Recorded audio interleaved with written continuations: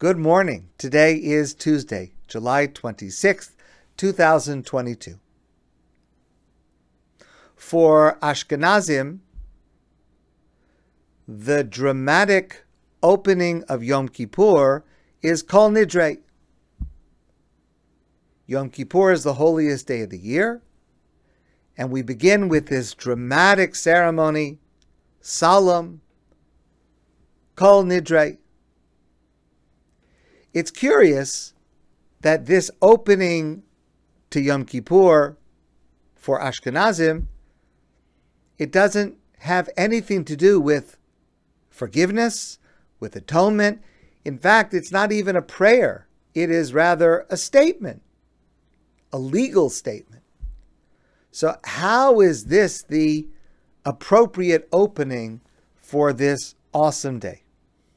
Now, in fact, Kol Nidre is premised on a short, rather obscure passage in the Torah, in this week's Torah portion, the beginning of the Parsha of Matos, regarding the annulment of vows.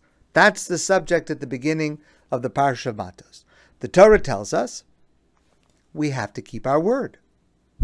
If we make a promise, it is a serious sin to break that promise. Now, if the promise that we make is to another person, to give or to repay a loan or to do a favor, there's no way out. Our promise commits us and we must fulfill it. And if we do not fulfill it, we have committed a very serious sin of not keeping our word. But if the promise I make is to myself, for example, if I make a promise to myself I'm going to lose weight, or I'm going to exercise, or I'm going to attend synagogue more regularly, then, under certain circumstances, a person can come before a Bet Din, a Jewish court, and they can plead that although I made this promise with the most noble of intentions, but the circumstances have changed and I'm not able to live up to it. I suffered an injury and I'm not able to exercise. Or waking up early has a negative effect on being able to help get my kids ready for school, for example. Now, if the judges of the Bet Din feel that this pleading is valid, then they may, at their discretion, annul the vow. Of course, that doesn't mean that I can't do it. It just means that I'm not bound by the force of the oath or the promise to do that action. Why is that an important thing? And how is this connected to Yom Kippur, that this statement about annulling vows, Kol Nidre, annulling vows, should be the beginning of Yom Kippur? Rabbi Tzvi Hirsch Weinreb suggests the following. He differentiates between two words based on the writing by Stephen Covey: honesty and integrity. Honesty is conforming our words to reality. Integrity is confirming reality to our words. And Rav Weinreb says, our goal as Jews is to lead not only lives of honesty, where our words conform to reality, but also to lead lives of integrity, where our actions fulfill the words we have spoken. And when we commit ourselves to another, that commitment is absolute, and ignoring that commitment is a terrible sin. But sometimes, at least in the promises we make ourselves, to ourselves, sometimes we overextend ourselves. In moments of crisis, or in moments of inspiration, we may promise commitments to ourselves that we cannot realistically fulfill. And it is here, in this situation, that extremely detailed Torah law, based on this short passage at the beginning of our Torah portion, provides a path for annulment of these types of vows. The Bet Din, a Jewish court, has the capacity to recognize that for any one of us, situations change, priorities shift, and sometimes our human shortcomings cause us to misassess what we can really accomplish. Now, I want to be clear. The annulment of vows does not allow us to weasel out of our moral and legal obligations. It has no relevance in those areas.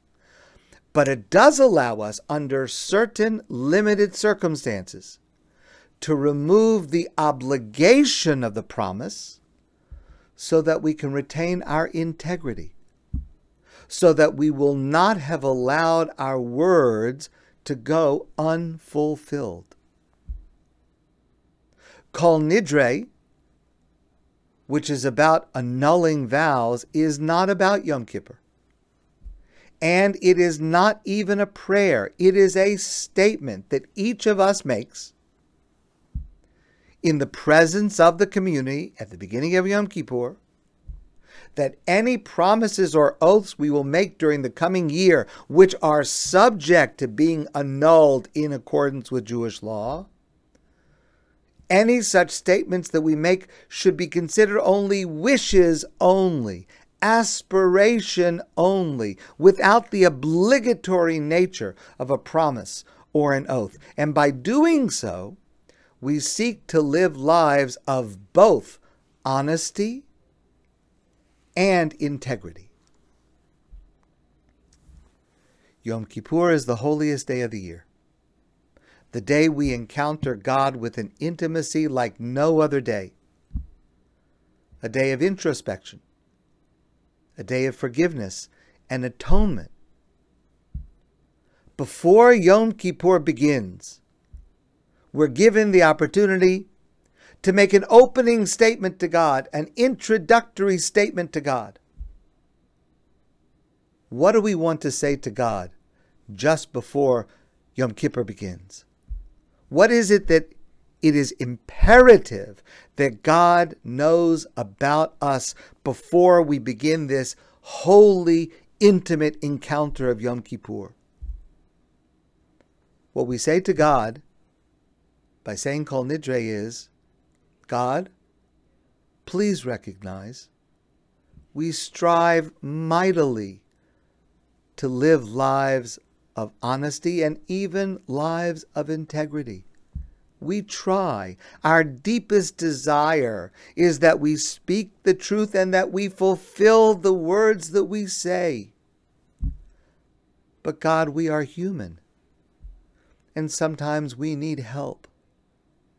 So we say to God, annul for us Kol Nidre, all of the vows, all of the promises that can legitimately be annulled, because we desperately want to lead lives of integrity.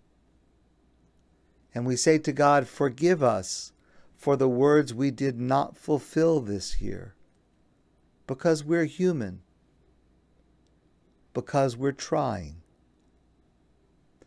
This is our opening statement to God as Yom Kippur begins. God, as we begin to ask forgiveness and atonement, please recognize, God, we're trying. We will try harder, but we are trying, and we ask for your help. My friends, I want to wish you a great day, and I look forward to seeing you soon in person.